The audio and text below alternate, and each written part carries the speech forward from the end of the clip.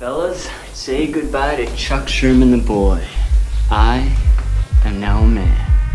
I highly recommend you join the club. We are doing the wild thing all night. Acid house music.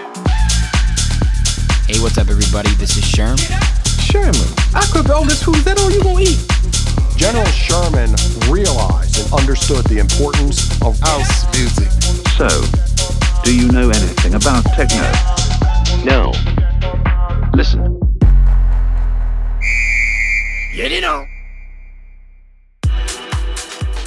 Yo, what's up, everyone? And welcome back to another brand new episode of Sherm in the Booth. I'm, of course, your host, Sherm. Today is Wednesday, August 11th, 2021, and this is episode 173. And I gotta say, I am so excited to share this amazing dynamic duo story. Episode 173 features EDM's favorite husband and wife duo, the Two Fake Blondes. I caught up with Petey and Hannah recently and had a blast getting their full story. We got it all in for episode 173 and started by talking about their early inspirations and influences. Petey and Hannah were born and raised on opposite ends of the U.S. Petey, upstate New York, and Hannah, Seattle, Washington, and they both grew up with music as a major part of their lives. Hannah is a naturally gifted singer who was already in recording studios at 7 years old, and Petey started producing in high school and fell in love with it right away. Eventually, their paths crossed in 2016 in Nashville, and they eventually got married a few years later. Aww! Now, of course, I wanted to ask about how they became the Two Fake Blondes. Petey was actually already having success pursuing his own solo career in electronic music, and when they were together, Hannah had actually already given up on it. They had a moment after a random show in Portland that sparked a new wave of collaborative creativity between them, and they decided to join forces. Petey would construct and produce the tracks, and Hannah would songwrite and sing the vocals.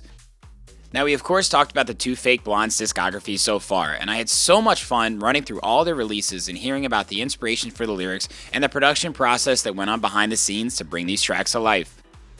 We talked about releases like Lifeline, my personal favorite, Good For You, and Insecurities, which came out on Bring the Kingdom, shout out to our guy King Topher, and the story of how they all came together. All their tracks are amazing, and they always put forth their full effort to make them special and unique. I gotta say, this interview was authentic in every single way. We talked about finding yourself, heartbreak and true love, and finding creativity in places you least expect it. I'm such a big fan of these two, and they are truly inspiring on many levels. Thanks so much again for coming on the show, guys, and let's get into it right now so you can hear their story for yourselves. This is episode 173, featuring the Two Fake Blondes. Hello, welcome everybody to a very special episode of Sherm in the Booth. I'm coming to you live from Chicago, Illinois, and we're here with the Two Fake Blondes out in Seattle, Washington. How the hell are you guys? What's up? We're doing so good. good. We're so happy to be here. We are pumped. Yep. Yeah, me too. Like I said before we went live, I'm such a big fan of you guys, your productions, your style. Your music strikes like a soft chord in my heart. Like, I don't know how to explain it, but like... As a songwriter, it's like, oh my gosh, that's the best compliment. Seriously, I don't know what it is. Like, I should have taken a video for you guys, but I'm doing like a timeshare on a boat here in Chicago, and it's like the best thing you can do in Chi-Town. And of course, everyone's like, we need you to DJ. And I don't like DJing on Spotify because then I'm just like not having that good of a time. But I was in the zone, found a good playlist, and then started queuing up some. I put on Lifeline in like the middle, right at the right moment. And we were with all these girls and just like good energy. And they were like, what song is this? And I was like, wait for the drop. Oh, that's amazing. I'll play it again. Yeah, I'll play it again for them. But they all asked about it. And I was like, oh my gosh, you guys got to check them out. So that's amazing. Yeah. Thanks for doing that. Thank too. you. That's so cool. Yeah. You guys make music that like puts you, and I want to ask you about this when you produce, but it kind of puts you in a headspace. Like I feel like I'm somewhere when I listen to your guys' music. And I think that's really, really special. Yeah. That's so cool. That's we love hearing that. fantastic. Because, Like that's incredible feedback for us because we do put so much thought into what we're writing, what we're doing with our writing as a brand, like as the Two Fake Blondes. And one of our tactics, what we do when we're writing is like, okay, what's the song I'd want to hear if I was just gone through a breakup and I'm sitting in my car crying? Wow. What's the song I'd want to turn on the radio and hear? What's the song I'd want to hear if I was getting ready with my friends and like super pumped and had to turn a song on? Yeah. And so we love, Like or for a Lifeline, like, what's the song you want to hear if you need to encourage your friends, like whatever that is. But we love thinking. I learned that a long time ago in Nashville and writing in Nashville. And it's like, put yourself in the position for what you would need to hear at that time. So we really try to do that with every single one of our songs that we write. Yes. Well, you're doing a pretty good job so far, because every song is a hit, in my opinion. Thank you. Thank you so much. And PD, DJ to DJ, you know, the highest form of a compliment is if you download the song and it immediately goes on the USB. I'm not just harding that on Spotify. That is. You know, bro, you know what I'm talking about. That is the highest compliment. It is. Yep. I could say, yo, that track bangs, but like if I tell you it's on the USB. Oh man. Yeah, you know. Right here, man. Because there's multiple steps. The other people, you record box, you got to drag it into your playlist. You got to put your yeah. It's got to go to record box. We got to analyze that track. I got to line up the beat grid. I got to make sure we're good to go. It's got to be the right moment. That is so good. Dude, oh man, hats off, my guy. Hats off. Yeah, dude. That means so much. Absolutely. Speaking of DJing, you guys just had your first show together, right? In Nashville? Yes, it was our first show. It was amazing. Right before COVID, we had like all of our first shows lined up, and we were super pumped. And of course, you know, what happened. Yeah. And we even at the beginning of last year, like we just started practicing our set. We were like, we're gonna play. So we were just like with all this blind faith, just being like, sounds good. And that show we played in Nashville, we actually got asked to play like 5 days before it happened. And we were like, yes, let's go. We will play anywhere because we're so excited to play. Yeah. And man, we had a freaking blast. Yeah. Like it was absolutely incredible. Yeah. You guys certainly have an energy. So what, like how much was, I know actually you guys have your own YouTube channel where you discuss like what you're going to play. How much thought went into that set? I mean, you only got 5 days notice. Was it like an immediate turnaround, or you had already been prepared?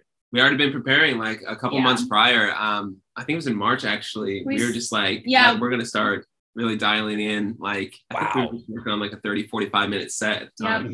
Just like, let's figure out what we want it to look like. And let's just keep practicing. And, you know, we had been so used to being in the studio for a while. So being able to rehearsal room together and just like test ideas and jump around, and it was so much fun. We were just like, let's just pretend we have a show booked and do every single step we need to do to plan a set, so we know that we can put it together and get ready to go. We had like 10 different set lists with all these like arrows and like drawings. We have it like listed in colors, like we see songs in color, and we have like all these, and they're all taped up on the wall. I was like, wait, what are we doing?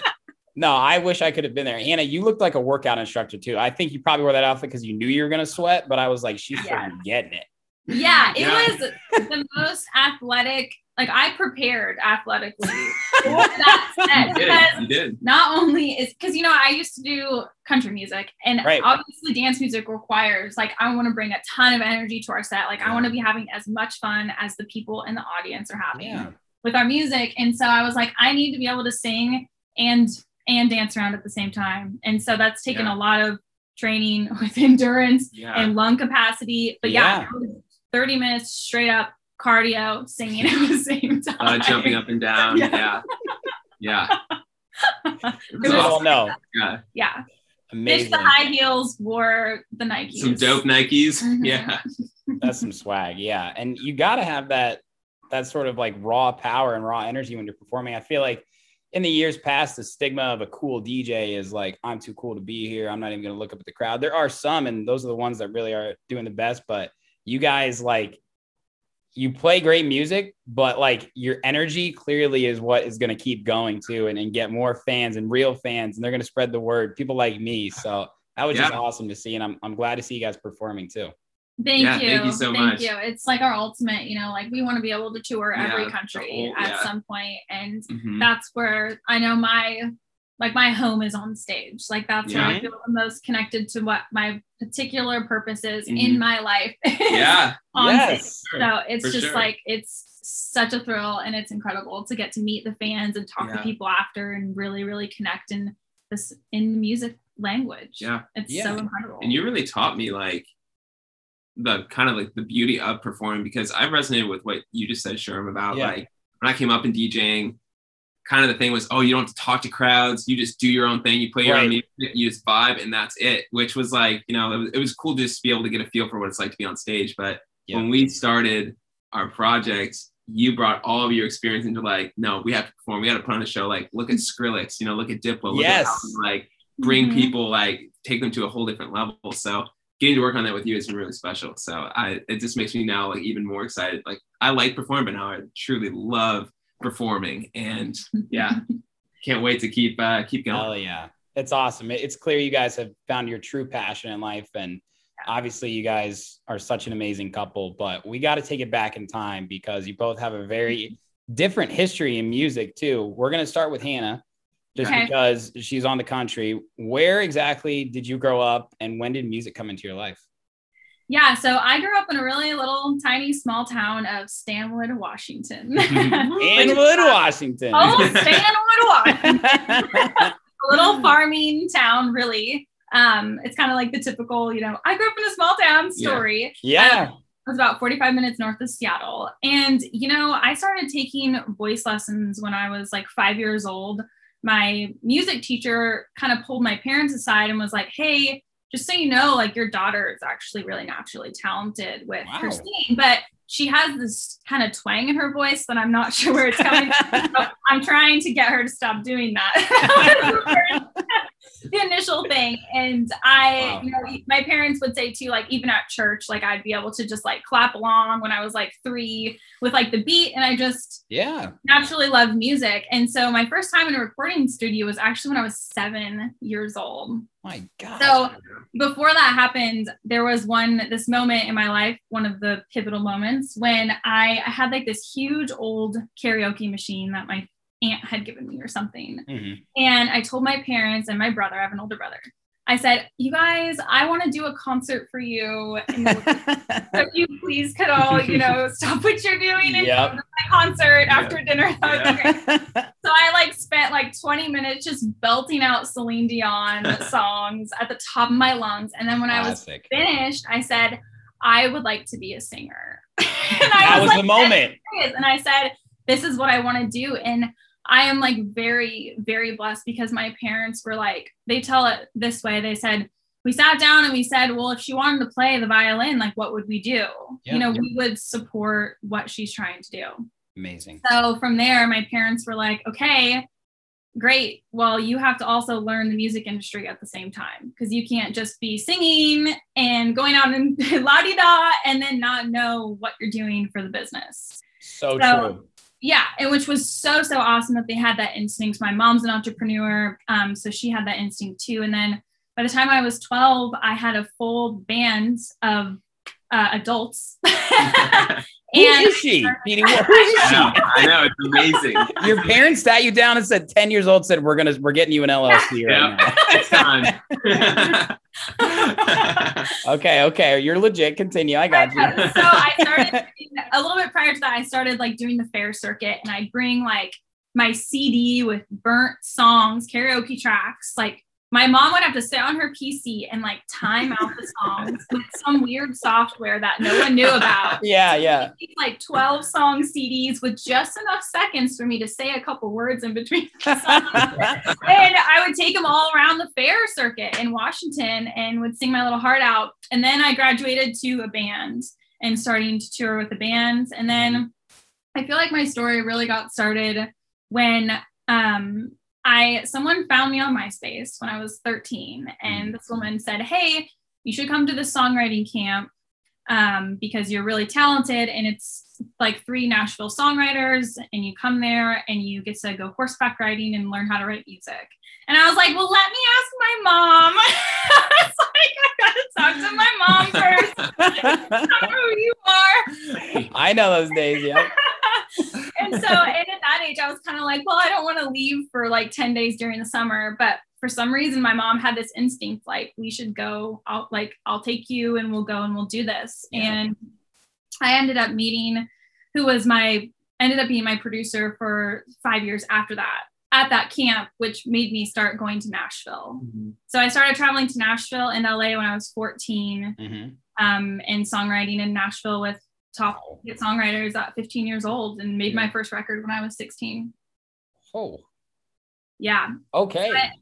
Yeah. And at that same time, I was just doing like, I stopped going to public high school. I did independent study, and like my senior project was making an album, and PE was performing on stage, touring. Which is amazing. Yeah. I wish that was my school experience. It was a really cool program. It's in the state of Maine. I've never been there. You're so much cooler than me and PD. It's like so obvious. We're just house DJs. I know. I just like mix tracks, you know, like That's awesome though. Very cool. And it's so amazing that you had supportive parents like that really gave you that chance. I mean, a lot of people don't have parents like that. I know. That's usually the story that I hear from people. And so I feel there's not really like a day that goes by that I don't think about that in some capacity of how I also want to be that for like our children at some point too, is like supporting their dream and what they want to do and being able to champion them and watching what it evolves and grows into. Amazing. What an awesome story. What about you, Pete? Where are you from originally? I'm from upstate New York in Rochester. So I just said that like with a really Rochester. I was like, Rochester. Yeah, I was going to say that. I was like, hold on a second. Rochester. We're going to clip that. That was good. Yeah. So I'm from Rochester. Okay. And it's close to like, you know, Buffalo area. It's like an hour from there. So you're familiar with it. But I grew up there. I got into music probably.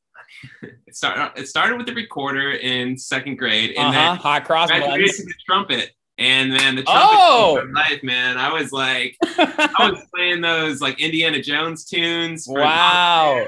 Yeah, it was like, so for 4 years I was like loving the trumpet, and that was like, you know, after school we'd go to concert band practice, which is hilarious. But once I would say once 8th grade hit, I realized I got super into rock and roll music. And I was like, I can't play this on the trumpet. It just doesn't feel right. It doesn't sound the same. So that's when I started to get into guitar and started learning electric. I was super into like the Beatles and Led Zeppelin. And I was like, I'm just going to grow my hair out and I'm just going to like play like Jimmy Page. And this is just going to be my life. And it was amazing. I got to learn so much about music and performing, soloing, all that stuff. So that eventually graduated into me like learning about hip hop, and got into like Kanye West was probably like the main influence. And around that same time, I got some music production software. I got Reason 3, I think it was. And that just kind of like started getting my ideas flowing, how to put them, how to kind of make a track on a computer. And I actually still have one of my first tracks, and it's rough. Yeah. But I think I have heard. Yeah. It was like I remember I was thinking, no one's made anything like this. Yep. But like, I mean, there's like a little bit of pride that goes into that too. It's like, you know, it's cool to see where you started and how far you've come. We should use it to open a set one day. I know. Definitely. I know. Yeah, he might pass out. People might leave the building, but hey, it's. Gosh. So when were you guys both exposed to electronic music? I mean, it sounds like you were doing country, you're doing rock, some hip hop, but when did you actually say, okay, I think I like this dance music? For me, it was like 2011. That was my freshman year of college. And nice. A good friend of mine. Yeah. You're going to say levels. You're going to say levels, aren't you? Dude, I am going to say levels. It's okay. Right. Same here, bro. It's all good. Yeah. This is safe space. Okay. It's all right. I like levels, baby. Yeah. I remember at the time, but that song got a lot of shade at the time, but it's amazing. But like a good friend of mine, now he lived the dorm right next to mine, and he was always bumping like EDM, and it was Tiesto, Avicii, Alesso. Yep. And I remember for the first month I hated it because I was like, this music sucks, man. Like, have you heard Kanye West? Like, just like, yeah, I was a snob, and I didn't really understand too. Like, I just thought there was so much repetition, and I didn't really understand it. But eventually, like after like a month and a half or so, something clicked, and I started to really like get into it. And it was Levels. That was like the first track, like the euphoric, feel of that. And so my friend taught me how to DJ. We ended up forming our own EDM show on the college radio station. So all of that like really blossomed in my love for electronic music. And I remember, I think 2012, I was live streaming Ultra, and I got to see Armin van Buuren set, and I like started crying. And I was like, "This is the music I need to make." Crying on the live stream, dude. It was powerful, though. I feel you. Yeah, that's so funny. I've never seen a show like that, so that's kind of where it started for me. Where'd you go to college? I kind of hopped around, but I started at Ithaca College in New York. Yeah. Went to the University of Buffalo, and then eventually graduated from Roberts Wesleyan College, which is in Rochester as well. Okay, so upstate New York the whole time, though, which isn't traditionally known for its electronic music culture, right? Not at all. Yeah, I went to Indiana University in Bloomington, which is a bigger Big Ten school, and they were bringing in DJs, but when I would watch like the Ultra live stream, my friends would be like, dude, like, why are you watching that on your iPhone right now? And I'd be like in the corner, like, dude, are you kidding me? Like, I've been waiting on this, and it's an hour ahead, and I'm like at the bar, like, come on, anybody else want to watch this? So I know what you mean by like not really being surrounded by people that are so about it. And it's not like a lonely experience, but I don't know. I didn't really run into people that shared the level of passion for electronic music until after college too. Yep. Totally. Yeah, same story, bro. What about you, Hannah? Yeah. So before I met Pete, I mean, one of the artists I love was Skrillex. One of my earliest memories of listening. Hell yeah. Was like with my little tiny blue MP3 player in web design class in middle school. And I would just listen to Skrillex and just code my little heart out. Yeah.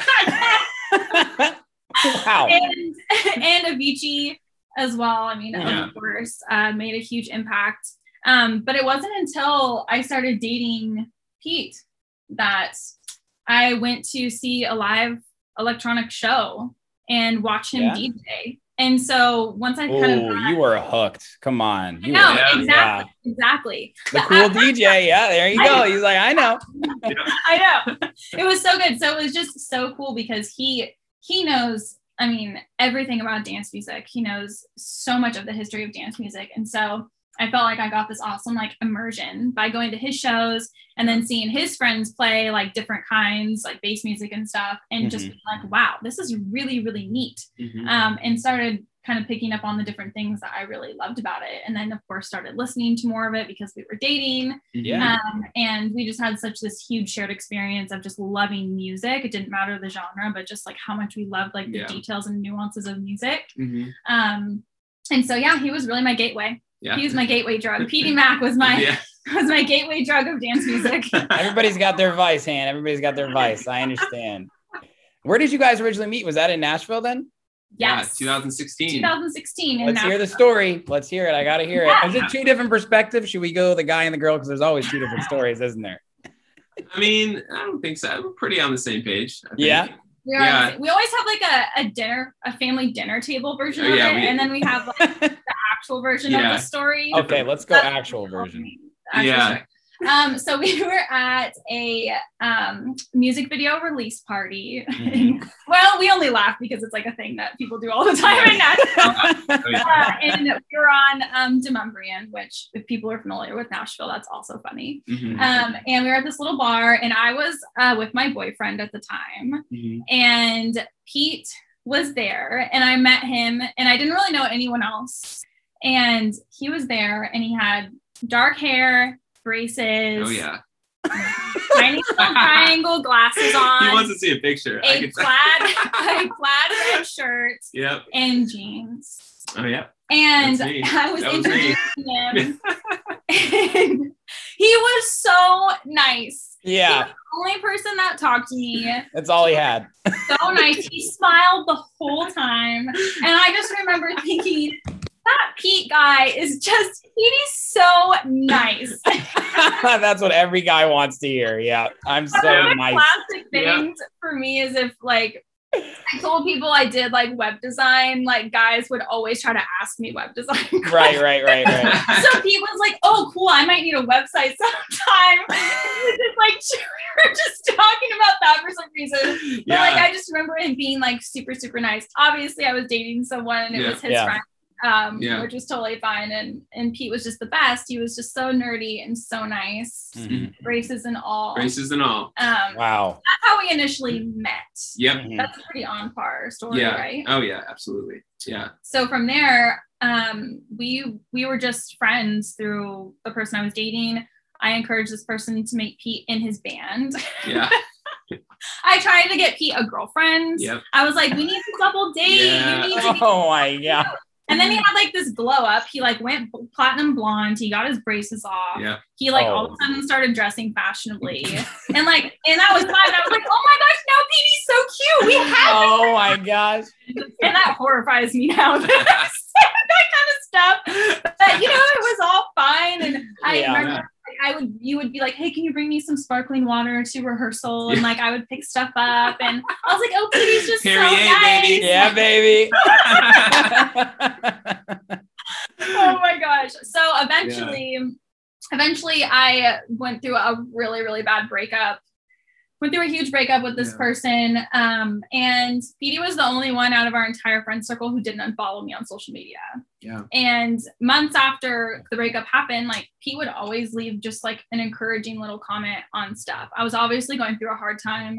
I was obviously trying to like find my own inspiration and kind of like have this moment of, okay, who am I? Why do I keep dating horrible people? I need to like this, what I wrote our song Good For You about. I just needed to become good for myself again. And Pete was just like so kind with his encouragement. And he at the time had posted one night about like this church he was going to. And it just sounded by what he shared, like he had gone through something similar. So I was like, I'm just going to DM him. And we ended up having a 5-hour conversation on Instagram that night via DM. Like not kidding. Like we just laid on our floors and just like having a heart to heart. That's it was really like a heart to heart. Yeah, it was crazy. And so we like went to church together. Like he invited me the next week, and then our first date was a 6-mile run. But I asked her all the like tons of questions. He talked the entire. Okay, he's like 3 feet taller than me, and he talked the entire 6 miles. Oh my gosh! So much fun, but I was like trying. He's to a like talker. Yeah. Dude, you're built different, man. I love running too, but people that are talking the whole time, I'm like, yeah, okay. Yeah, okay. Yeah, I know. Yeah. Shut up. Please stop talking. That's amazing. Yeah. So that's kind of how we met, and then we ended up dating for 9 months.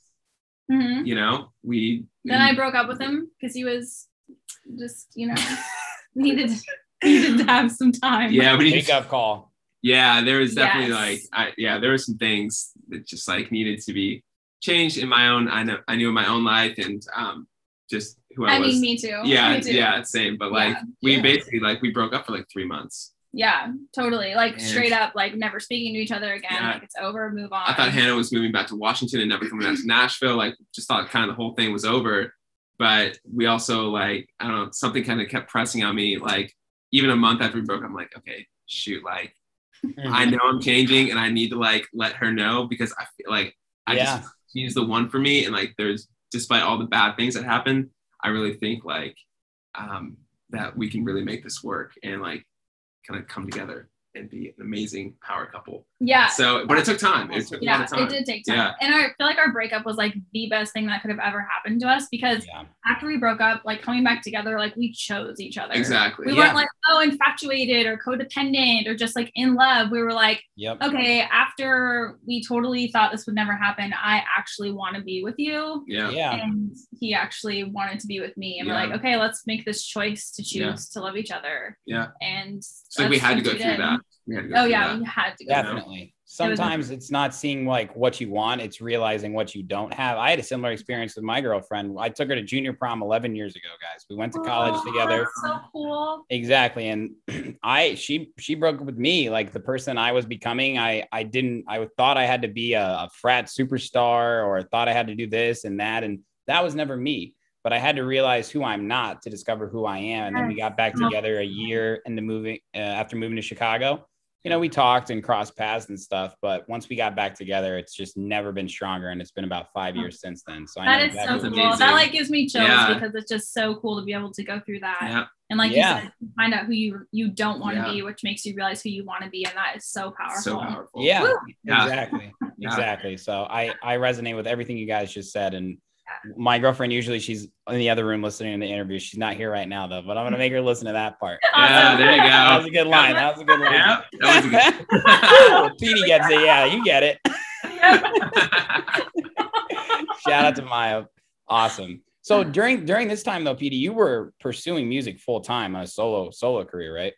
Yeah, I was doing that. I was also playing with a band as well. I was doing like keys and stuff for them, and they were doing really well. They were selling out shows in Nashville. We got to play South by Southwest. Yeah, and I was like, but even when I was with them, I was kind of like, there was still something in me like, this isn't really, really, really, really what I want to do. And again, it was cool, but it wasn't you. Exactly. And I was over here like, yeah. Sorry, go ahead. I was watching you. I was not looking at him. Yeah, I saw your face. But you like continue. Proceed. But yeah, I mean, I was definitely like doing my own thing, and it was going through that process of, again, like figuring out who you don't want to be, and going through that whole process. Be like, okay, once we got back together and kind of redefine, okay, I know this is what I want, like as a career perspective, and I know this is who I want to be as a person, and these are the steps I'm taking. I feel like, from that breakup on and coming back together, it was like a really transformative time in so many different areas of my life. And as hard as it was so worth it. It was worth it to put the work in. Yeah. So special. Amazing. Did you guys ever, like during that time after the breakup, like decide we want to do this together? You're just having fun in the studio. Like when did the Two Fake Blondes become real then? We never did music together. So interesting enough, like when Pete and I met, I had actually quit music. Like I had been in the industry since I was 12 years old. And I went from being able to tour with a band and make an income. And after my producer ended up passing away, my mentor and producer, he passed away when I was 18. And I actually decided to move to Nashville after that happened. But at the same time I moved to Nashville, that meant like leaving my band and kind of moving in a different direction, more towards the industry. After a few years of being industry driven, I was so heartbroken. Like I was waking up every single day without like having that fan connection. Like every day I started waking up just like heartbroken about what hadn't happened or what was happening or where I wasn't or where I wish I would have been. And so I came to this point in 2016 where I was like, I just have to remove singer from Hannah. Like I have to know that Hannah doesn't have to be like, singer doesn't need to have to be attached to my name. Like as who I am as a person, like I just need to be Hannah and I need to be okay with her and know that she doesn't have to have this label attached to her. So when I say like I left music behind, I did it in a way to be like, I'm not identifying with Hannah, the singer anymore. Like I'm just me. So if someone asks me if I'm doing music, the answer is no, because I need to feel what that felt like. And it was just some really big decisions that led up to it. I was actually in a really good place by a lot of standards in my career and working with people that I only dreamt of working with. But because of certain circumstances, I just knew it wasn't going to lead me in the right direction for who I was in my life. So I made a decision to back down from situations and just take a break. So when Pete and I met and started dating, I was just like, I do web design. I was like, I just run my business. That's all I do. I don't do music. You didn't say anything about music, right? We just bonded. We bonded over. We bonded more so about music we liked. That was like we stay up till like 5 a.m. listening to music together. Like it was, it was ridiculous and amazing. So he knew like about my past with music. He'd never like, I wouldn't be like singing with my guitar. Like I couldn't even touch my guitar. It made me like heartbroken to even look at it. Like it was a lot. I had to deal with a lot of things. But I was so excited for him because I had so much experience in the music industry. I was like, oh my gosh, I like just championed him like immediately with his music and like his DJing. And I was like so excited for him. And then I was really excited to I'm like, well, maybe I went through all of that so I could support this person who's going to be my husband and give him as much advice as I can and like help him manage stuff and like help him like with his career. So we had started, that in that capacity, but we had never talked about, thought about, dreamt about ever creating music together until 2018. Everything changed. Oh, 2019. Sorry. Do it again. That was good. It was still very dramatic. Yeah, but like at 2019, it was right after our first wedding anniversary. And we were in Portland. We saw a band we really liked called Band Camino, and we like had this amazing experience at the show. Yeah. And there was something about like this band that just seeing them perform and like watching them sell out like this smaller theater, which I love small theaters. It's like the best venues ever. Yeah. And while we were in like watching them play and their fans like just like adoring them, knowing every word, like you could just tell they're working their butts off. They're super talented. Right. And I was like, I had that moment where I was like, I feel like this could have been what I was supposed to be. Like, I feel like this could have been me. And it made me feel like sad in my heart, and this like, almost like this death and this birth of like this dream, like all of a sudden, like made me feel conflicted for the first time in like 3 years or so. Yeah, because you were so dead set on music being part of your past. Yeah, exactly. It was the end. And so I felt this tug, and I was like, remember we were walking to our car, like after we checked out of our hotel the next morning, and we were talking about it. And I told Pete, I was like, I felt something pulling at my heart, but like, I don't want to talk about it because I don't want to open up that part of myself. Yeah.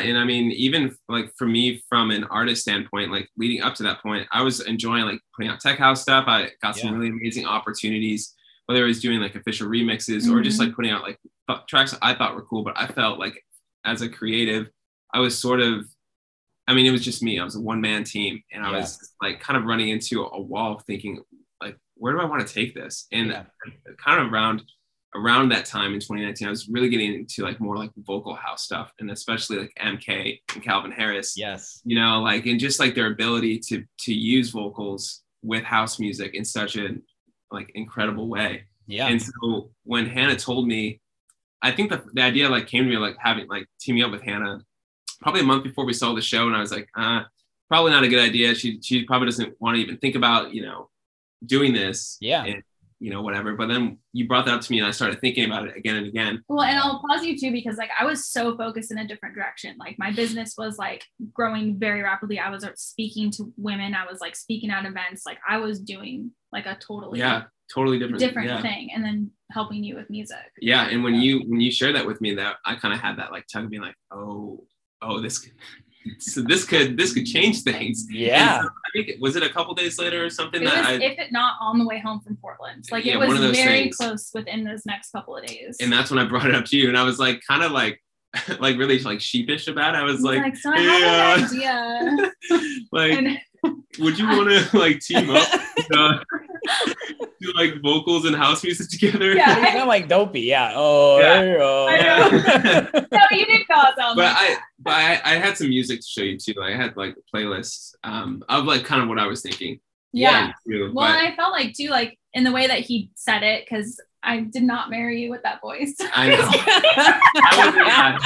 But you did present it. You were like, hey, I was thinking lately. I mean, you did stumble around it a little bit that what if we teamed up together? What if you came and started writing with me and everything? And it was just like, hell yes. Like it was immediately yes. And I felt like honored. Like it's funny to say that because like we talk about everything. We know we've always been like huge to communication. Like we talk about everything that's going on in our life. But I like literally felt honored because I thought so highly of his talent. Mm-hmm. Like he's so talented. Like he was killing it. Yeah. He is so talented. Like I think he is a genius musically. And so I was like, really? Like, do you mean that? Like you really want, so you want to not give up what you're doing, but like he was growing too. Like he was doing a lot of opening slots, and like you were getting on Spotify editorials. Like his career would have been continued to go upward without me. Yeah. And so I was just like, do you really mean this? Like, are you serious? Yeah.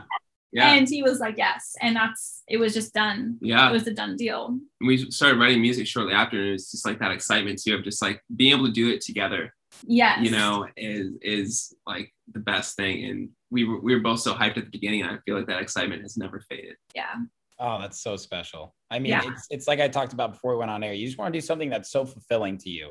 You don't want to do it for anybody else, but like, what is going to make me happy without anyone else's approval? And the fact that Petey took that moment to say, I don't really care about all the success that I'm having. I want to do this with you. I want to share this with you. Yeah. Absolutely. Yeah, we immediately, I remember like right after we had that conversation the next day, we like went to a coffee shop and we were like, before we start this venture together, we need to write down a why. Yeah. Like, what is our why? And we both separately, we still have those pages. Yeah, we do. We both separately sat down and wrote down like, what is our why behind this new music project before it was the Two Fake Blondes. Music venture, like what is the actual why? Because when the hard days come and the hard seasons come, we need to have that to look and reflect on. So. Absolutely. It's always exciting in the beginning. And I think we all know, like you both explained, you plateau. It doesn't mean that you're stopping. Sometimes you could even go down, but the fact that you're still going. Yep. Exactly. Yep. So hard. It's so hard to continue. And I think that's why a lot of people, I mean, they fail because they quit, and it's so easy to, but you guys are a great team and you've released some incredible music, like special stuff. Special stuff. And I'm so excited to ask about the details of this because you kind of, I mean, you don't have a template or a formula, but it's really cool to hear one song and then listen to another one and hear that you have this influence and this style, and the songwriting is so unique. Your first track, If You Really Love Me, that was the first one you released, right? Let's check out the Two Fake Blondes' first release, If You Really Love Me, on Game Room Records. Let me make it on my own. Oh, if you really love me, yeah, then love me. If you really love me, yeah, then trust me. If you really love me, yeah, then love me. If you really love me, yeah, then trust me. If you really love me, yeah, then love me. If you really love me, yeah, then trust me. If you really love me, yeah, then love me. If you really love me, yeah, then trust me. If you really love me, yeah. If you really love me, yeah. If you really love me, yeah. If you really love me, yeah. Yes. Why was that the first one? How long had you been working on that? Was it like a little bit nerve-wracking? Like, we're going to do this, we're going to do this, we're going to do this?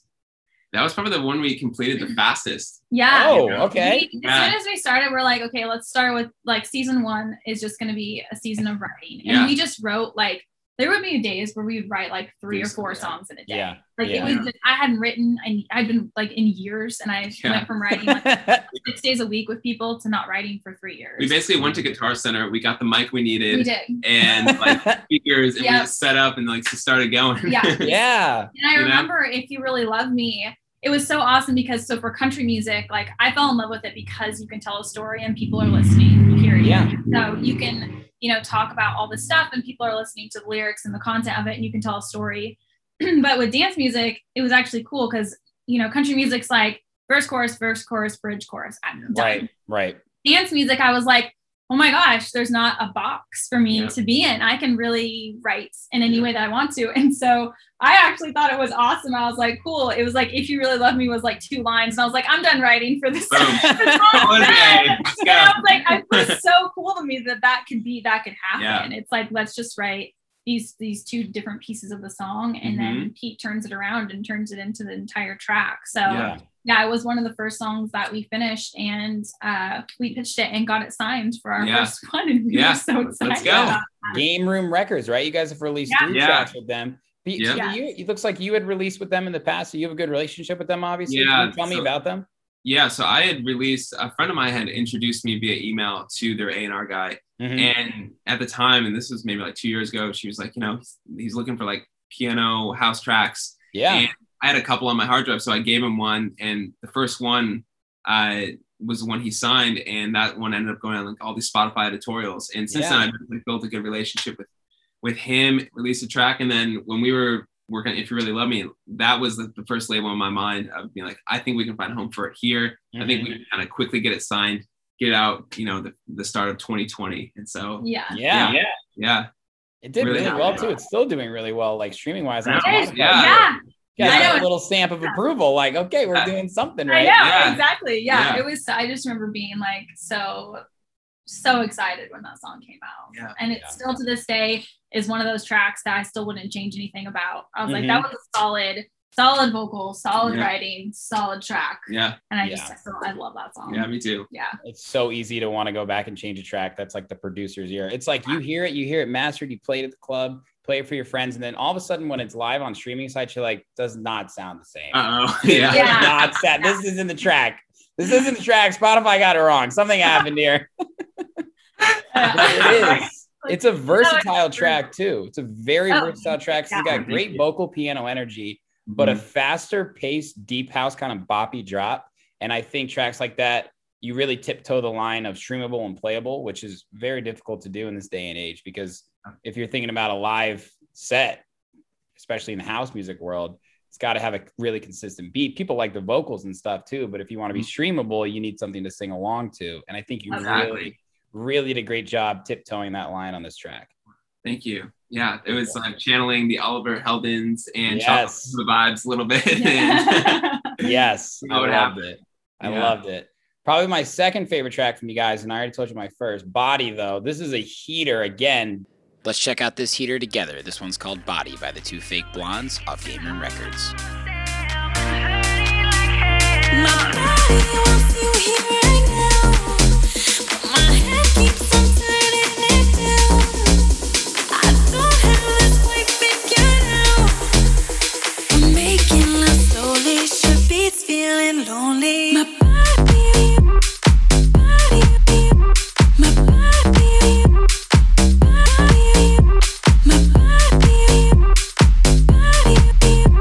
my body wants you here right now.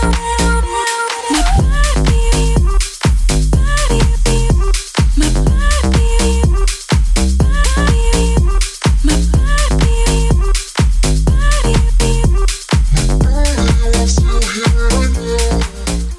Bouncy bass vibe, the vocal editing and processing, though. I mean, Pete, I got to ask you about this because this is what I kind of meant by like, you do it differently, but similarly in some of your tracks. Like Hannah, you record the vocals raw, right? Do you layer them? Like, what does it actually look like in the studio for you guys with songs like Body? Yeah, this is a fun process. So we record them raw with nothing on them, which is good because at first I was like infatuated just like playing around with autotune. Oh yeah.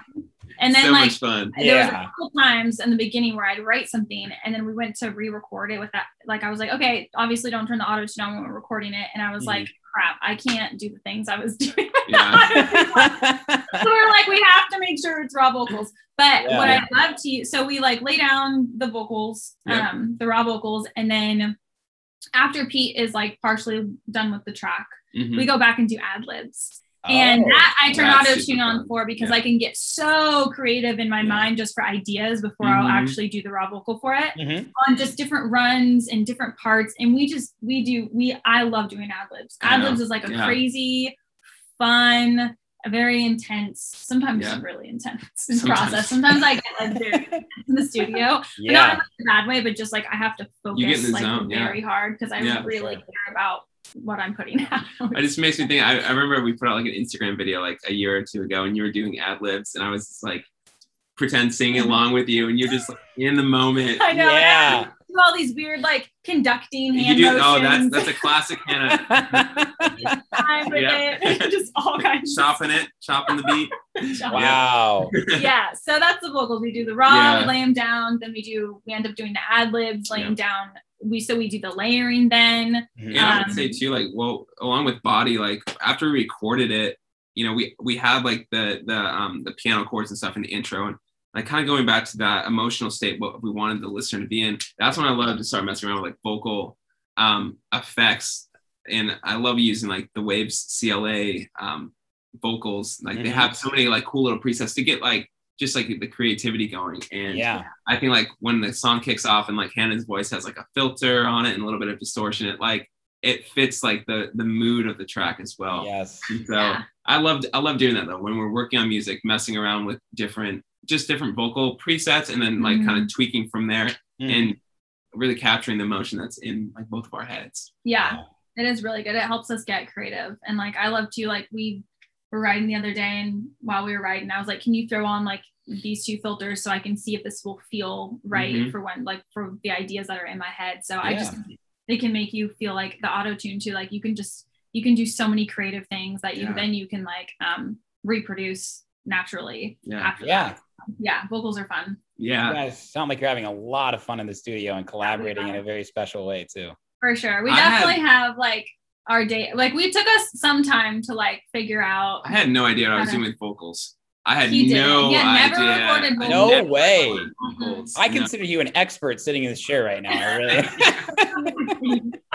Like my experience was like, I specifically didn't work with top liners when I was doing my own stuff. I was like, I have no idea how to make vocals sound as good as, it does. Yeah. So classic tech house DJ. Yeah, there you go. I know. I'm just making tech house music, man.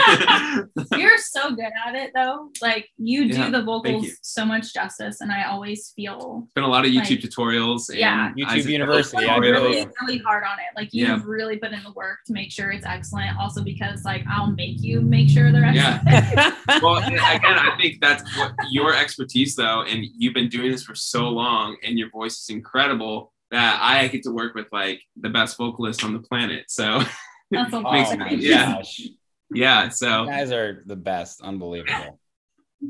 That's so cool though. And that track really is special.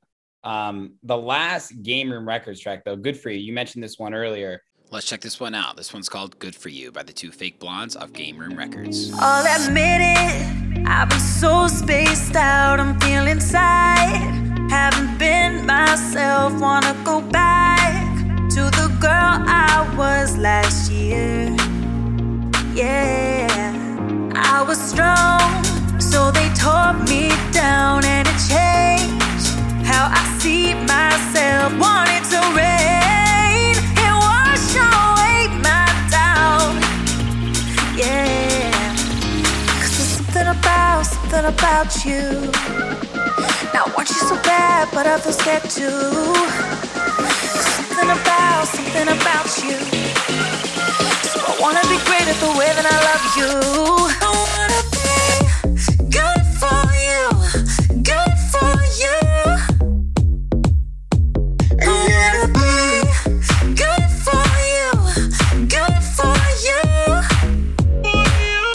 I wanna be, if I'm not good for me, then I'm not good for you. If I'm not good for me, then I'm not good for you. I wanna be something about you. I want to ask Hannah about your songwriting inspiration. It sounds like you can go pretty far in the past to draw on ideas. Can you tell me about this track specifically and how you came up with the lyrics? Absolutely. So this song was really written kind of about that moment I talked about previously. Like I went through that really awful breakup in 2016 and I had been just dating I was attracting the wrong people, like to be honest. Like I was just attracting the wrong kind of person. And then I was like, literally had the bathroom floor moment that I was like, what's wrong with me? Like, why do I keep just this cycle over and over? And it was just that like, you got to touch bottom before you can push yourself back up to the top. Yeah. And I just had this feeling like it was really spiritual moment for me. And it was like, if I'm not good for myself, I'm never going to attract the person that I want to be good for me. Like it's never going to happen. And I remember immediately after I had that moment, like I signed up for like my first half marathon. Like I really started like working on myself and was like, I want to be ready for my husband, like who I want to be. Yeah. So that's really where that inspiration came from. And I like to write on the piano a lot. I play guitar as well. Okay. But the piano inspires me so much for writing house music and dance music. So Good For You, actually, sometimes in my head, like I'll have a vocalist's voice. So Good For You actually felt very Elton John to me while I was playing it on the piano. It was kind of like staccato-y and kind of like, I still have the work tape from it, but it was just had this kind of like snap to it on like, Good For You. And it was just like a really cool thing. So I kind of had that playing through my head and I just stumbled around and ended up I kind of just sit down and like just kind of whisper, talk lyrics out in my head. And it was kind of got to this point, and I have it on the work tape that was like, if I'm not good for me, then I'm not good for you. Yeah. And I was like, okay, that's good. That's really, really good. So I kind of just started putting this melody together and I wrote the song literally from my experience. Like it kind of felt like a diary entry to me, because I was in that exact moment in that song, and I love digging in the past to be able to help people going through like similar experiences. Absolutely. He went through that too, like when we broke up.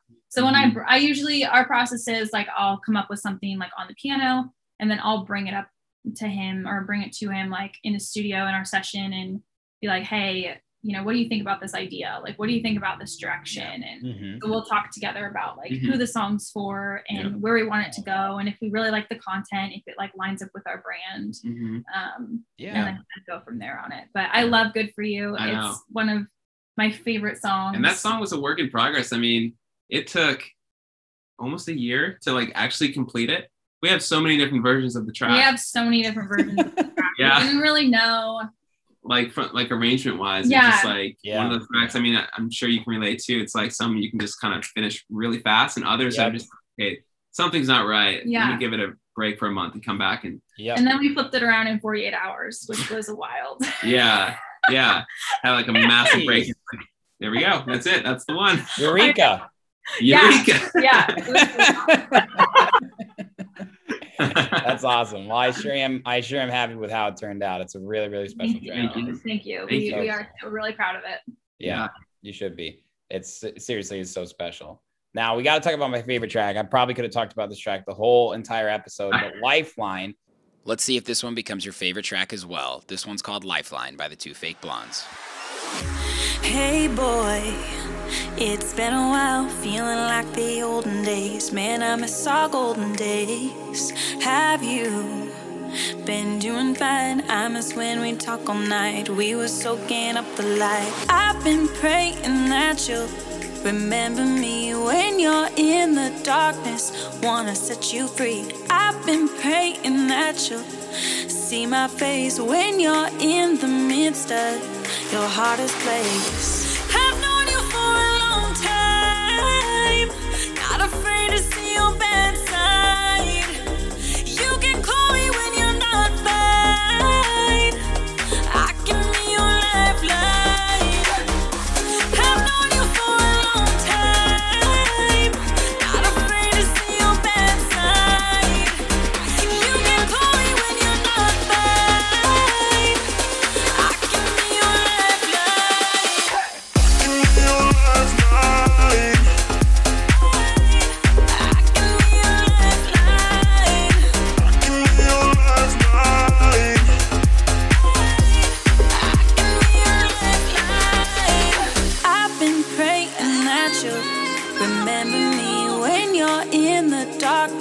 wanna set you free. I've been praying that you'll see my face when you're in the midst of your hardest place. I've known you for a long time, not afraid to see your bad side. You can call me when you're not fine. I can be your lifeline.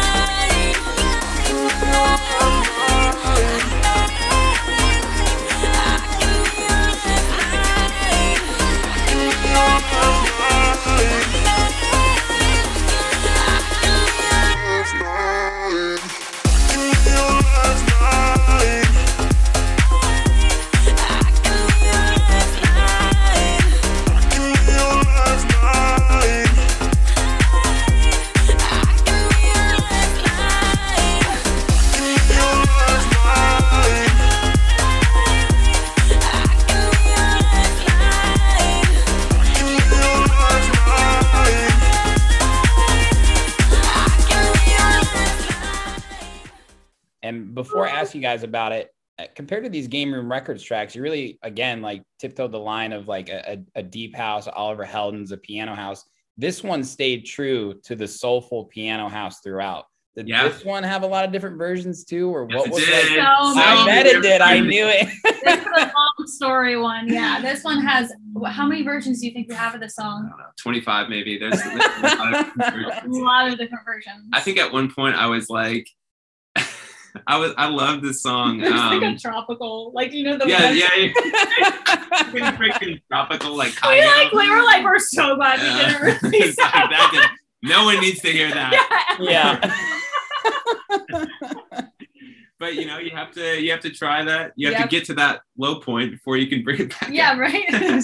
So true. You can only go up from here. I feel you. Yeah, exactly. But you brought the idea of writing about wanting to be there for somebody in a really tough time. For sure. Suicide prevention is something that's really been on our hearts. Like youth is a really big thing on our hearts. We both had different experiences like in our life, with friends and family. And I was really overwhelmed with this idea of a phone call, like calling someone and checking in on them. Yeah. And I remember like the day that we sat down to write it, like it felt like emotional. It felt like emotional in the way that we need to be writing a song. Yeah. And so we really just came up with the concept of the story of actually being on the phone with someone and writing it like you're actually having the conversation with them. Oh, wow. I didn't even think about that. Yeah. So like, hey boy, it's been a while, actually talking to them, recording the conversation through the song. Woo! I like it even more now. I love it even more now. Wow. Yeah, totally. So it was, it was just that we wanted it to be that song that was like encouraging people to like call in, like check on people, like even if it's been a long time, like, not to be ashamed of like, well, I haven't made contact and the person's probably upset at that, or just call in and check in on people, like even if it's for a minute, or if you haven't talked in a really long time, like, just being able to do that. And so we wrote the song. Well, I was gonna say we wanted the production to reflect that too. And I think we did. We wanted it to feel like when it hit that chorus, like it released something, like it broke off some sort of like chain that somebody had. Like we wanted it to be like a breakthrough chorus. It's really important. But when we like made this original track for it. Oh my gosh.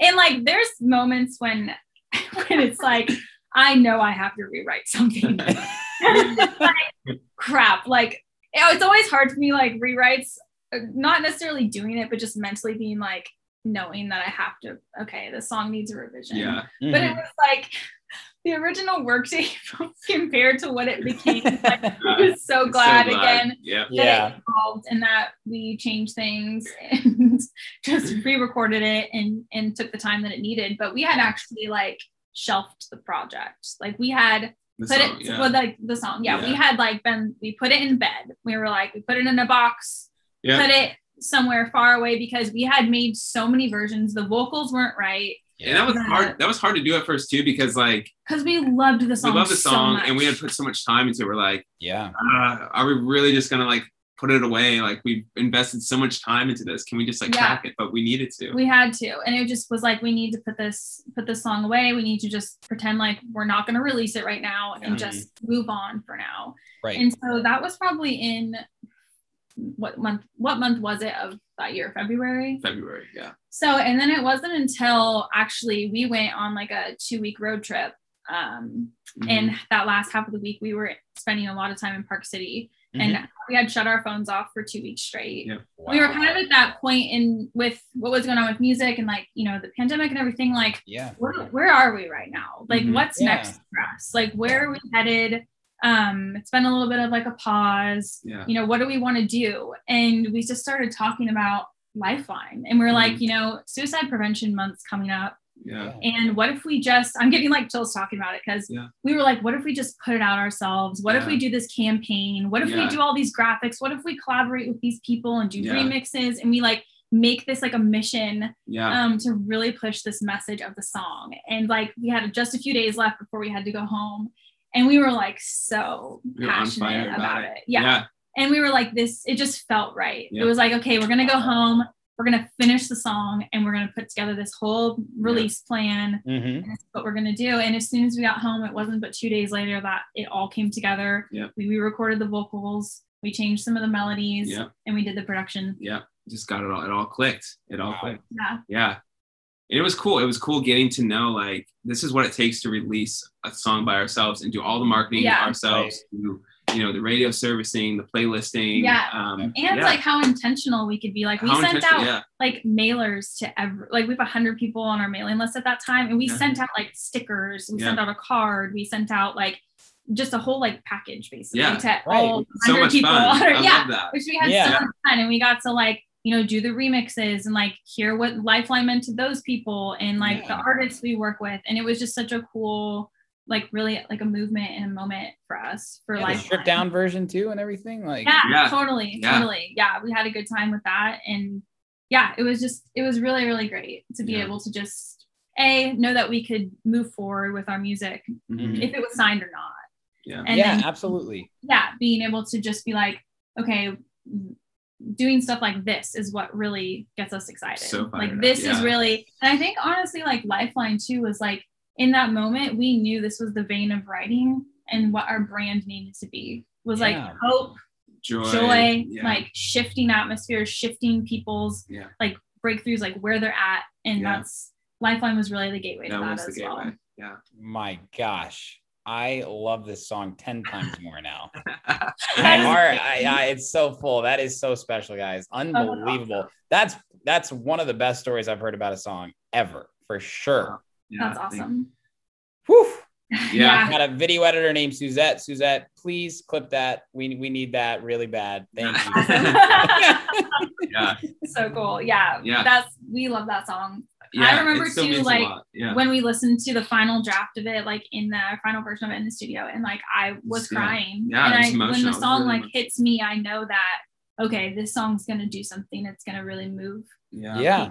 You can feel like as a songwriter, like the emotion in it. So we felt really thankful for like we got so much support. It was from people, amazing. From radio. From blogs, like everywhere, people just like latched on and championed Lifeline in the message of it, which was it was so cool. It was who did the cover art? Her name's Brooke O'Neill, and she's go ahead. She's based out of in Chicago. I don't know, so don't put that in there. I don't remember. But she's super talented, and her drawings are absolutely incredible. It was so awesome. It just brought it all together. It was truly like the cherry on top. Yeah, and that's really what we wanted. We wanted something that was like fun and like hopeful and kind of whimsical, but not too whimsical. And we sent her like all these ideas. And just put it together in this folder and like sent her the pictures of us. And we're like, this is what we want. And then she literally created exactly what we wanted. We've worked with her several times since then, and she's incredible. Yeah. Wow. So cool, guys. What a great experience for you too, as well. I think a lot of artists feel like they have to depend on a label. I won't release music unless it's on a label. It won't get the attention. Oh, there's a doggy. I know. We go back to sleep. Oh my God, what just came out of me? You saw my doggy side of me. Oh, there's we're gonna keep that in. That's good though. Seriously though, I really love that. I always love seeing a self-release because sometimes you just don't want to wait around for a label, and it's sometimes hard to deal with. And it's just like, I want to put this out to the world. This one's for me. And you guys did something so selfless. And I think selfless in the sense that you did it because you wanted to get it out there, not necessarily like it was for me, but such a special track, really. Thank you so much. Like we're so glad you love it. And I love it. I don't like it. I love it. Yeah. Awesome. In fact, where do I download it? Oh, you find it on Beatport. It's not on Beatport, is it? I think it's on double check. I thought it was, but if not, I think it's definitely on iTunes. Can I get the Tropical House version and I can play that out for you? No one can ever get the Tropical House, because that was also before we should use it as an NFT or something. Yeah. The Tropical House paired with the old vocals is what really makes it special.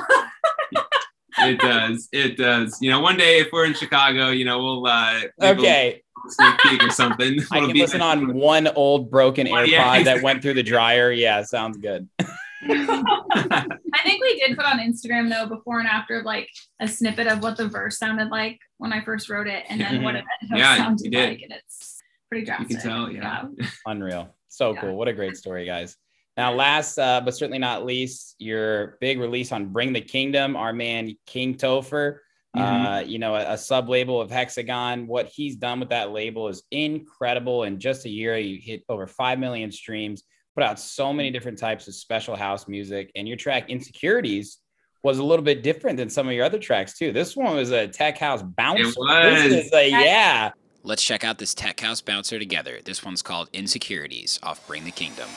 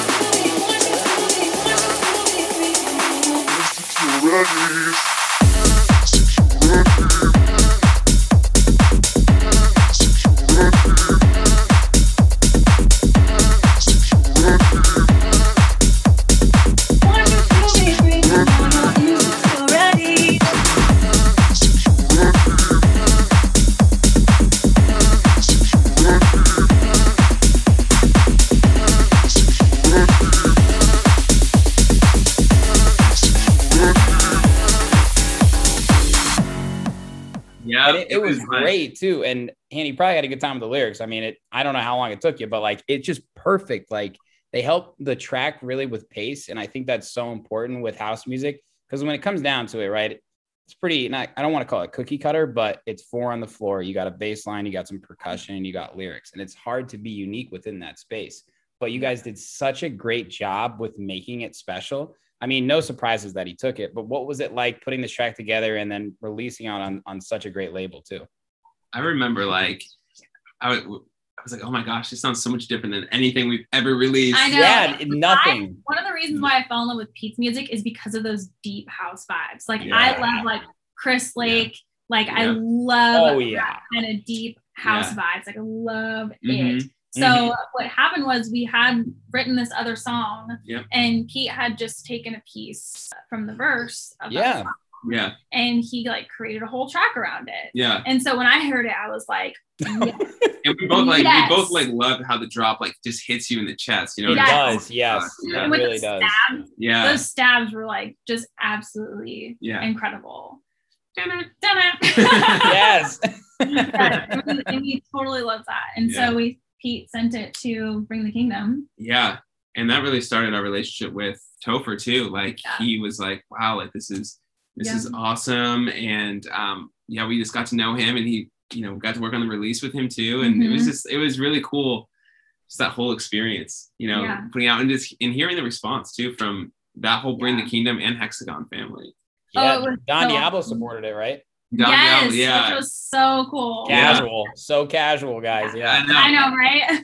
And I remember like when I was like 2011, 2012, like, first getting into it, the thought of Don Diablo like supporting a song, it was just like mind blowing. So it was so cool, 10 years later to like have that like fully accomplished. It's really awesome. Yeah, it's awesome. We love that song. It's so good. Yeah. It's so awesome. And it was cool too, because like the lyrics from the song that he pulled it from was, I want you to believe it was my insecurities. And then Topher's like, what if we change it to, I want you to be free from all your insecurities. And we were like, that's amazing. Yeah. We loved the message, of course. And that's, what we wanted it to be for people. And it adds like a really cool dynamic in our live set. Yes. Like, definitely. So cool. Yeah. We love playing it out. So I wanted like people to know, like, we can make like really cool, like vocal, even like commercially, even a little bit like house music, but then we can also go like real deep and go like tech house and just hit them like for sure big bass. So I love that. That's awesome. Props to that song. Props to Bring the Kingdom. Amazing, guys. Absolutely. That's the discography thus far. I can't wait to hear what we got coming out in the future. But you guys are not just incredible producers, you're incredible content creators, and I want to commend you and acknowledge you for that, because it's really tough to do as a creative. Especially, I know so many producers that are great at producing music and that's their superpower, but putting themselves on camera and starting a YouTube channel and TikTok, like that stuff's intimidating. And unfortunately, it's adapt or die these days if you want to make it in the music industry. And Hannah, you said it, your mom sat you down at 10 years old and said, you got to understand the business side of this. Yeah, exactly. It's like 70% business these days, and music will find a way eventually, but it's so important to understand. You got to have a brand, you got to have a good logo, you got to have content. And I love your guys' content, and you make it look easy because you just are yourselves. And that was a hard thing for me to overcome personally. For a long time, people made fun of me for having, I'm half Jewish. I had a squeaky voice. Like I didn't always have a beard and a cool haircut. In fact, the first fade I got was like my junior year of high school. And finally I was like, this is the look, not the junior. Yeah. This is the look. Thank God. Yeah. Yeah. We had my hair cut every 2 weeks since. Yeah. It took me a long time to be able to figure out what I needed to do with my hair until I was like, yes, thank you. Right. I understand that. I feel like we have a very similar. We do. Yep. For sure. But when I realized, like, when I went through that time in college too, and saw who my real friends were, like, and people accepted me for who I am, that's when I was like, you know what? I have this ridiculous voice, but it's pretty unique, I guess. And I'm not going to try and change who I am. And I like being on camera, and I like making fun of myself, and I like doing that stuff. And like the content that I put out, like I have so much fun with it. And that's fun for me. If people like it, that's great. I'm happy about that. But like, I want to have fun forever. And I see you guys doing that. And it's really inspiring to me when you do your YouTube channel and you do your reels and you do the how-to videos. And I guess my question is, like, did you guys think in the beginning, okay, we got to come up with some fun ideas, like to not just be producers? And how do you actually come up with new ideas as well? Well, I remember we talked about building a brand, like right when we started, like what do we want the Two Fake Blondes to be? Because it's not just music. No. Right. Like this whole brand that brings hope, joy, laughter, like just brings people into who we are and what we love. Yeah. And I had been in the industry long enough that I knew that if we were going to really go for this, we needed to have a brand, and that we needed to have a product, a package, who we are, what we're doing, a story, to be able to really make an impact on the kind of fans and the amount of fans we want to have. Yeah. And so we knew that we just wanted to be creating content. And actually, this is funny, but when we started, we were like, we're going to do a YouTube video every single week. And we're going to do that so we can introduce ourselves. Well, we started this YouTube channel. We actually had like 600 views on like the first, like, I don't know, 4 or 5, 10 maybe 6 or 7 videos. Nice. Like, I was like, wow, that's really good. Yeah. And then one day, everything changed. One day I went to delete a draft and I clicked the select all button on accident, and I deleted our entire YouTube channel. Oh. Every single video was gone. And I was like, I was like, no, like I was in just total disbelief. I was like, are you seriously? And like, also I have been working in Premiere. I don't know if you've worked in very familiar. And that has given me like the biggest headache in my entire life. Yep. It took me like 12 hours to create 1 3-minute video. Oh my gosh. Why do you think I hired a video editor? I know. Out of molehills. Yeah. And so the whole thing got deleted off of YouTube. And it was like, and we couldn't get it back because you have to have like 1,000 subscribers, and we had like 5. Yeah, but we had like a bunch of views, so it all got deleted. So that really, really, really, really sucked. But we definitely, like, even in the beginning, we wanted people to know who we are. Like, we're husband and wife. We like to have fun. We like to make fun of ourselves. We like to bring joy. Like, it's not just the music. Like, we wanted people to put a face to the music that they were listening. Absolutely. To. So we work really hard on the content, and it takes a lot of work. I design everything we do. I create everything we do. I put together everything we do. It's really, And I'm like, just there supporting. That looks great. And poor Pete, I'll be like, can you do this video? And then I'll watch it and be like, can you do it again? But we've like learned, the cool thing is like we figured out our strengths. Because we do run this like a business. Like we have the marketing side, we have business strategy, we have pitching, we have our radio plans. Like we have all this stuff that we do for our music, and we've learned over time, like he's really good at A, B, and C, and I'm really good at A, B, and C, and so we don't need to force each other. We can both get better at those things that we were more weak in, but we can just like, you are responsible for this stuff, I'm responsible for this stuff. Let's make peace with that. Let's agree to that. And then it makes everything like just run really smoothly. Yeah. Right. But we try to do like for content, it's like we try to have like some content pillars. Like we like to post some inspirational stuff. We like to post about our music. Let's just say those. And then we like to post like stuff about traveling. So we try to make sure we're like sprinkling some of all of that in. And then like trying to schedule some posts if we can, and trying to come up with content, because it can feel overwhelming, especially when you're like, trying to show up every day. Do I need to be here on every day? Instagram will show your story to 200 people and then it will be 25 people the next day. Yeah. And trying to figure out just kind of the game you have to play with that, or like, and even when we first started, like, do we need to be doing reels? Do we need to be on TikTok and Instagram and reels and Facebook? Yeah. What's macro content? What's micro content? It's like we had to take time to like figure out where people were at too. And I feel like we really found that with Instagram. And we love Instagram. That's definitely our platform right now, is like being able to do the video, photos, and like share. Just connect. Connect with people too. Yeah. It's been really good. So I always like really am thankful for the compliments on the content, because those days where I'm just like, oh my gosh, like those content creation days sometimes, or it's like, okay, at least I know that people like what we're doing. So it helps fuel me in the days where I'm just like, there's so much content to be made. Yes. I know what you mean. And I think one thing I always try and tell the people that are struggling with that is understand that each social media platform has its own audience. Like some people do really well on Twitter. They don't know why. We don't know why. Twitter doesn't know why. Some people do really well on Instagram. Some people we've seen on TikTok, they do incredibly well, right? And Facebook and all these other social media apps, Snapchat.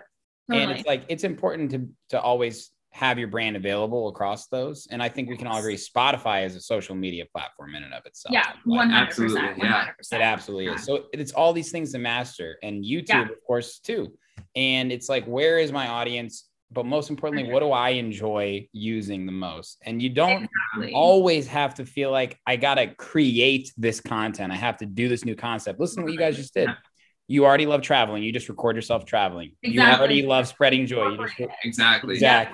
Yeah. So I wanted to ask you guys that, because I know it's not easy, but I don't want people to think they have to reinvent the wheel of content creation here. No, for sure. No. And you don't just have to box yourself in. If you like, you don't just have to be, a music producer or an artist. You can incorporate, all those other, if you love playing Nintendo, talk about it. Yes, exactly. Other people will probably like it too. Yeah, exactly. And one of the other things too that's been really important for us is we don't care about, not that we don't care, but it's not the right word, but we don't measure our Instagram success by how many likes we're getting. It's more so how many impressions as well. Like we're actually looking at the insights and seeing the impressions, but we at the very beginning we're like, this is not what this is about. And anyway, and I also think like if 25 people that just liked our photo were standing in our living room, we'd have a packed house. Nice. I like that. I'm down. It's like 10 people were standing outside our window being like, hey, will you sing for us? And that's what's on our stories or something. We're like, hey, that's awesome. There's your dog's super confused though. Like, why are there 25 people on our house? I love that though. You got to just keep having fun with it and not put too much pressure on yourself. Comparing is just the death of all creatives, because it's so easy, especially like Petey, when you're becoming a DJ and you're seeing like you put your sights on Skrillex, I'm going to be Skrillex. And then you get to a level and you're like, well, why did that guy get that gig or that girl get that gig instead of me? And it happens in music too. How did they get on that playlist? I think my song's better. It's just like, worry about yourself and have fun with it. For sure. Exactly. I think if you can accept that there's room for everyone. That's the biggest thing. You really can say the world is so huge. And you get a core belief that you actually believe and think. There's space for everyone. It makes life a lot easier. I learned that from dance music too. Like shortly after I got into it, like, and even still now, like hearing even techno producers from like Berlin that are like, selling out like massive crowds. I've never, it's like there's room for everyone, and it's cool like to be able to have that perspective of gratitude. Like I still get to do this, and I can still be happy for this person as they accomplish that, because I know I'm still on the right path. For sure. Absolutely. On that note, I want to ask you guys kind of where we're at right now in the electronic music industry, and maybe just the music industry in general. I know, at least in house music, in my experience, it's been the most collaborative and welcoming that I've ever seen. And I think, for better or for worse, the pandemic put a lot of people's brands and themselves in perspectives. People started labels to give other younger artists platforms like Bring the Kingdom. That was the initial goal. You guys ever heard of Hood Politics Records or Vibrancy before? These people are willing to work with each other in such a unique and special way. And I feel like I haven't seen that. And my question to you guys, you mentioned somebody like Chris Lake You look at Chris Lake and Fisher, right? Like they're some of the top build acts in the world. And you look at somebody like David Guetta and Alesso. David Guetta literally has a alias called Jack Back to make tech house, right? So it's like where house music is a really special time. But like, I just want to get your opinion on where you think it's at right now and where it might be going in the next couple of years. Yeah, I mean, I think the collaboration aspect is really cool because I think that, again, that was one of the most appealing things about dance music to me, whether it was like with song structure, there was so much freedom, but also just with like the collaboration and the openness. Yeah. To want to, you know, to see like, I don't know, I think of like Skrillex and Diplo, like how they came together and formed Jack U, and that was like mind blowing at the time. Yes. We're seeing that constantly now with like, just like you said, Chris Lake and Fisher. So yeah, I love that collaborative, like just aesthetic right now. And I just, I mean, I would hope that just keeps continuing. I could see it continuing. You know, I think it's bringing a lot of good into the industry, giving people opportunities. Yeah. And even just like seeing what the stuff that like Hood Politics has done too. Like we've seen some of the videos you posted. Yes. And it's been cool seeing like, you know, a lot of artists that, you know, some who were familiar, some who were not, but like just getting the chance to all be together, perform and have a great time. I think that's so special. Yeah. What about from a music production standpoint? Because we're hearing sounds like we've never heard before. That's for damn sure. Yeah, that's yeah, I know. It's interesting. I have no idea, honestly, where it's going to go, but there's no right answer. That's for sure. You know, but I look at people like Skrillex and I think I have so much respect for him too, because he's always just like in his own lane saying like, I'm going to put this out because it's cool. I'm going to put this out because it's cool. I'm going to work with anyone who I want to work with. And so I think having that attitude, and even for us, like having that attitude to be like, you know, we're going to put out what feels true to ourselves. And whether that's writing with some other people or writing just like the two of us, I think that's when the music can be like the most powerful. Yeah. You know, I think it's cool to see feel like there's endless possibilities as in someone like me who's come from like totally different genre. Yeah. Like it's been, to me, I'm like so fresh into like the dance. You fit in perfectly. Yeah.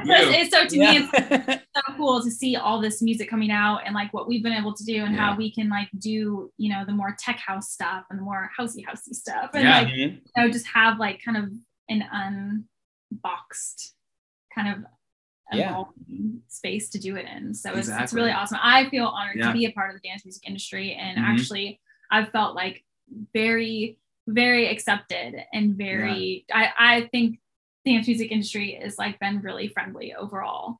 And it's been really an incredible industry to be a part of so far. Yeah, for sure. Who have you been inspired by recently, Hannah? Chami. Yeah. Wow, you didn't even wait a second there. No, as far as dance music, I would say Chami. I discovered what album is it that I've been listening to? Year Zero. Yeah. Yeah. And I listened to that thing from front to back. I mean, over and over and over again, and just the creativity and the way that the vocals are done and the vocal chops is just like, I was like, who is this? Who am I listening to? God, yeah, no, I totally agree. Oh my gosh, just absolutely incredible. So that's an album like I love. We love listening to like all different genres of music, and I get inspired by like from songwriting perspective, like from a lot of different genres and influences. But as far as dance music, Chami is definitely one of my favorites right now. Yeah, I love Galantis too. Again, it's like that, their ability like with vocals and house music. And I mean, they can get so flashy with how they produce, but it's so incredible to me because it's like not a lot of sounds, but everything they put in there is just like, so tight. It's so tight. Dynamic. It's so, I mean, they freaking work with Dolly Parton. And I know. Like, oh my gosh. Yeah. That song. That Faith is such a good song. That is such a good song. That is such a good song. And I love that dance music can take people from like country music or different genres and bring it in to the music. Like it's so cool to me. Like it's very, very cool. Yeah. They're really special. I agree. It's just, there's no limits, and there never was really, but now it's just there, like you said, unboxed, Hannah. Like I couldn't have said it better myself. There's really not even a word for it, but it's just like unboxed. Yeah, it's good. It's good. Yeah. It's so cool. And I mean, you see people like Galantis is a great example. They'll collaborate with Nightmare. I mean, you see people like Chami, he'll collaborate with Zoo, and they come together, and the fusions of styles are, I mean, It's insane. Sound design these days, I can't even compete, man. I'm just like, I'm a percussion guy. I can do the toms and the drums, but some of the, I mean, that's that new Skrillex song. I think it's called Introversions. Yeah. I was like, what is? I was walking in the middle of the street and I blacked out. I like my whoa. Am I alive right now? Like seriously though.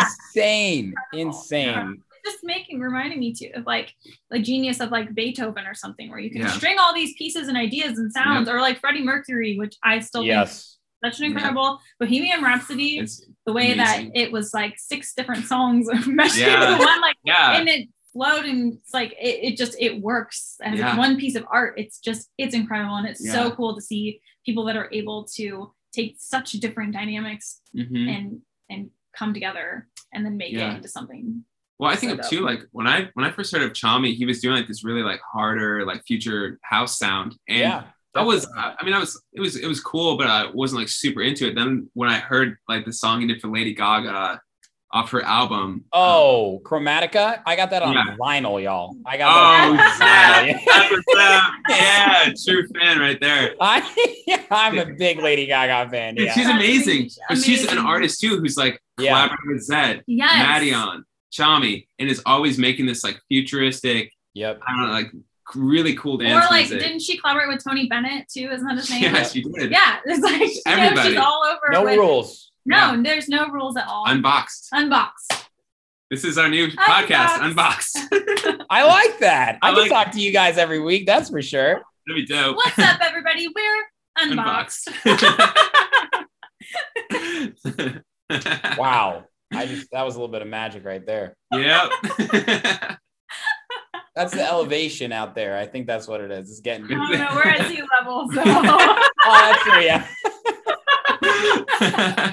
Okay. Yeah. Let's change it to actually called we're at sea level, and I'm in Chicago at sea level, and you're out there in sea level. Yeah. Like that's good. We'll keep working on. Let's keep hashing it out. I think Unboxed is probably good, but I wanted to add some sort of value. You guys seemed like you're going to do great, and I was just going to sit in the back. I'll be the cameraman. How about that? Oh man. Okay, cool. Fantastic. You guys are so much fun. What can you tell me about what's coming up for you over the next few weeks and few months? New music, shows, whatever you got. Shows are going to be rolling out soon for us. So announcing those soon. Yes. Very excited. Music as well that we can't say yet, but knew it. Yeah. Yep. Worked on a lot of music this year. Yeah. So we're very excited about that season of music to release it out into the world. Yeah. It's very excited. But for right now, we're enjoying Good For You, and you know that it's getting. We just saw it got a couple of plays from a big radio station, C89.5, which we love them. Yeah. And so we've gotten some more people like supporting it on Spotify. So just loving like the love that song's getting. Yeah. Sharing that out. For sure. It's amazing, guys. Congratulations to you on all the momentum you've built up. And you guys really, really are doing something super special. And it's just awesome to connect with people who are so passionate about what they do. And I admire that a lot. I really do. Thank you so much. Really appreciate it. This has been like such a fun conversation. I know. Yeah. You want to keep talking, huh? Yeah. It's like, you want to do it? You want to go 3 hours? Let's go 3 hours. No, even in Joe Rogan, they go pee. I got to pee. Sorry. We got to end this. They get up in the middle of that podcast too. It's okay. Oh, for sure. Absolutely. No, but thanks again. Like, you know, this has really been amazing. We're so thankful to again have this opportunity to talk with you and just to have this. Yeah. Yeah, it's been so you guys are great. You got a big fan here in Chicago, that's for sure. And I really do need Lifeline wave format intro outro. PD, help DJ out, bro. Well, it sounds like maybe you need it on vinyl too. Yeah, I do. Yeah, I'm really into vinyl. Actually, it's coming back for me. I got all of my mom and dad's vinyls. I have Fleetwood Mac. I'm looking at right now. I got the original Michael Jackson Thriller. You mentioned Elton John. I'm gonna listen to that for sure. Saturday Nights for Fighting, baby. I love that track. Oh, that's awesome. Fired up. I don't know why. It's so fired. That's my like pregame song. That's That's amazing. Yeah, I love it. Vinyl has made me appreciate music in such a different way. Growing up in a digital age, right? Like just downloading a track. Like we grew up in the LimeWire and Livewire age. What I would do to be able to take some CDs to shows. I know. Sling some CDs at the end. I mean, come on. Those were the good days. Those were so good. Those were days. I know. Sign the album. Oh, yeah. I just found a CD that I burned for my girlfriend like a long time ago.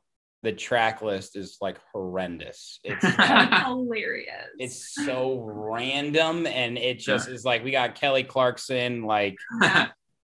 Breakaway. Yeah, I'll spread my wings and I'll learn. Like, was I trying to impress her with that song? Really? I did something right, I guess. Doing my best out here, guys. That's so funny.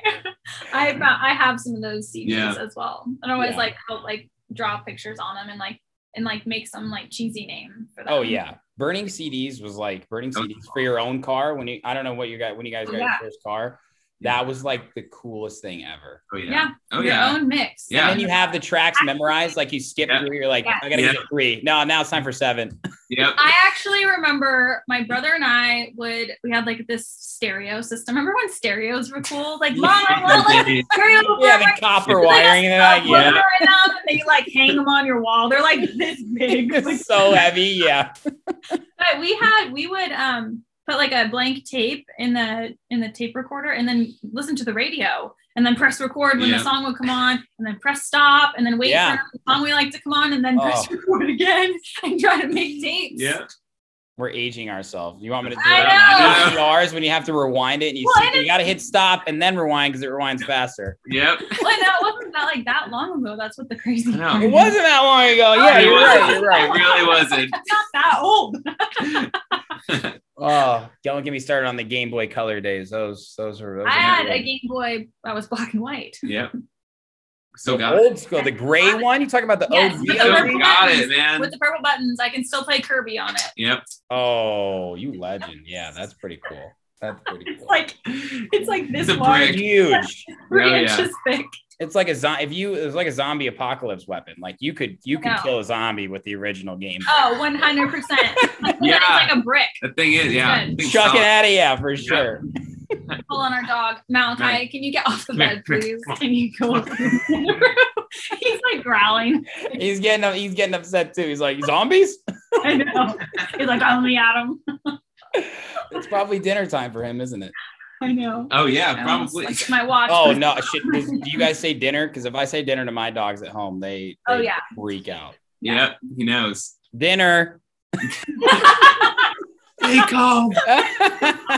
He said winner.